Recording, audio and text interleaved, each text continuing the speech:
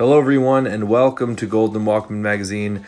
My name is David Walker, bringing you the second issue of April 2020, and it is poetry. This issue, we have two wonderful poems that I think are very, very good image poems. I think that's the thread that kind of connects these two poems. We have one poem by Sophie Ma and another poem by D.S. Mullally. I believe I'm pronouncing the last name correctly, hopefully.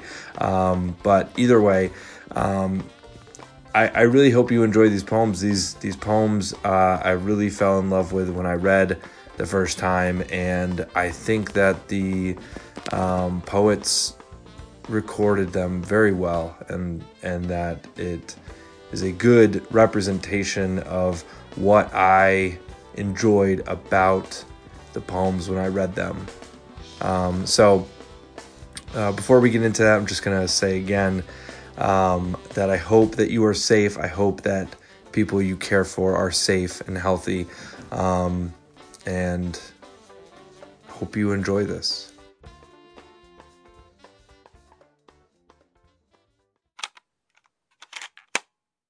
Hi, I'm Sophie Ma, and I'm reading my poem, Love Mitya, which is an epistolary written from the perspective of Dmitri Shostakovich, who is a famous Russian composer, to a future tenant of his house. So, Love Mitya. Dearest tenant, the stone bag that sits by the door is immutable and primeval. Let it be a ticket to the cosmos and any other places of desire. Be wary of the lightning-struck windows, perpetually ajar and sifting through winds. Unhinged and starved, do not attempt to close them. Allow them the solitude that their cries deny others. Keep an eye on the maki that unfurl on the sill. A pinch of life each morning, right as the windows flap awake, will prop them upright and halt the eroding iron frames. Soak the press in the blue china bowl. Wait for the ink to bleed out the papery veins and dissolve in the solution like murdered whispers of dislike. Pick up the daily plastics and any of their permutations that are deposited on the door. Dispose of them through flame, because the rooms do get cold. Again, waste no time with the trumpeting, stubborn pains. As grating as they can be, they will rot and redden into fineness on their own accord. And when they do, take the bag and set it ablaze. And if that does not please you, marbleize and martyrize. No need for places of temptation other than that gregarious haven. Take care, yourself and the house. Love, Mitya.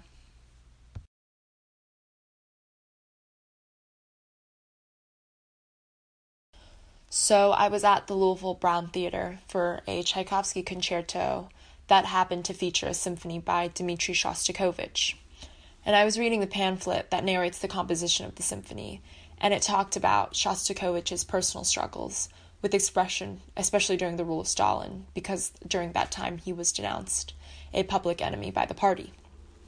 And there was one line that really stuck out to me, which was that he kept a bag by his door all the time in case Stalin's men ever came for him.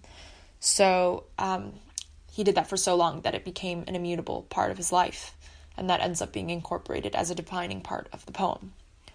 So Love Mitya is sort of a written version of Dmitri Shostakovich's Symphony No. 10, except he uses the diminutive Mitya instead of his full name, Dmitri. So the windows represent Stalin, who was always making a scene about his work and denying him the solitude to compose. And maki is the Russian word for poppies, which in the language of the flowers represent hope for a peaceful future, which is what I imagine Shostakovich always wanted. And I use plastic because I think it's a great word for the collective artificiality of the adjustments that he had to make to his music to please party members. And they're fake because he himself stated that he would have used more brilliance and sarcasm had he not been politically restricted.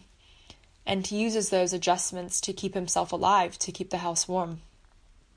And Shostakovich tells his tenants to ignore the windows because he knows that Stalin will die at some point. And he says that when that does happen, to get rid of the bag because there's no longer a need to leave and escape. And I wanted this to be in Shostakovich's voice, so I did a lot of research and I found him to be a frantically obsessive man, which is why he keeps reminding his tenants to do all these weird, specific things.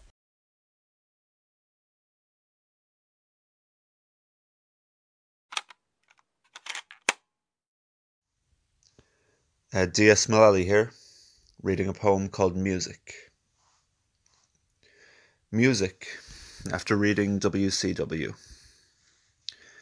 Fine and glassy water, and one morning someone sat down to play the piano. And their fingers creaked, finally, steady as a clock from note to note, and up the keys around. And the sound clinked cleanly, and climbed over the morning, chinking like a tea set, making sounds which perhaps have been there ever since Hans first built a piano, or earlier, when they played drummer against bone.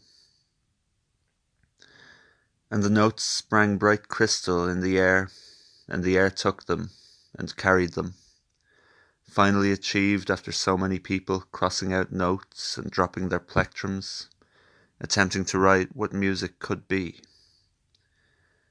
And people stopped in the street and stopped baking bread. Gardens went unplanted and babies undelivered. Thousands of airplanes crashed from the sky, and the notes played on, knowing that they were music.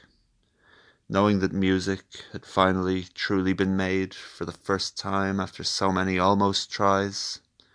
And when it stopped, there could be no new songs anymore.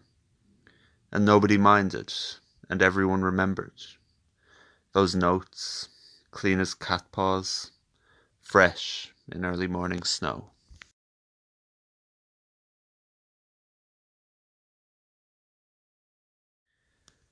So yeah, I wrote music about a year and a half ago, during the height of a winter while I was living in downtown Toronto.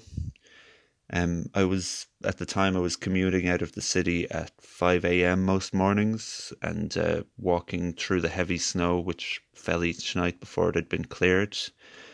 And on the train, I'd been reading William Carlos Williams' book, Spring and All, which has some interesting ideas in it about the theory of poetry, which poetic theory is something I find a little stifling sometimes when it's applied too rigorously. But I have an easier time with it when it's presented in the form of poetry itself. And music was, I realized after I'd been working on it for a while, it was an unconscious attempt at taking some of the ideas I'd found in that book and injecting them into my own writing methods. Normally, I write in a more prosaic and personal mode, and this poem is about as far as I get into sort of the realm of the abstract. The poem is called Music, but really what I was trying to get at was, I suppose you could say, something like the absence of music. That is what I had in mind when I was writing it was I was focusing on the sort of crisp silences I'd found when I was walking through heavy snow in the empty streets in the city, perhaps somewhat romanticized, since I'd previously been living in Dublin and then London, and I'd never really experienced the sort of blanket muting of sounds which come under that kind of weather. That sorry, I'm not very good at discussing poetic methods. It came out.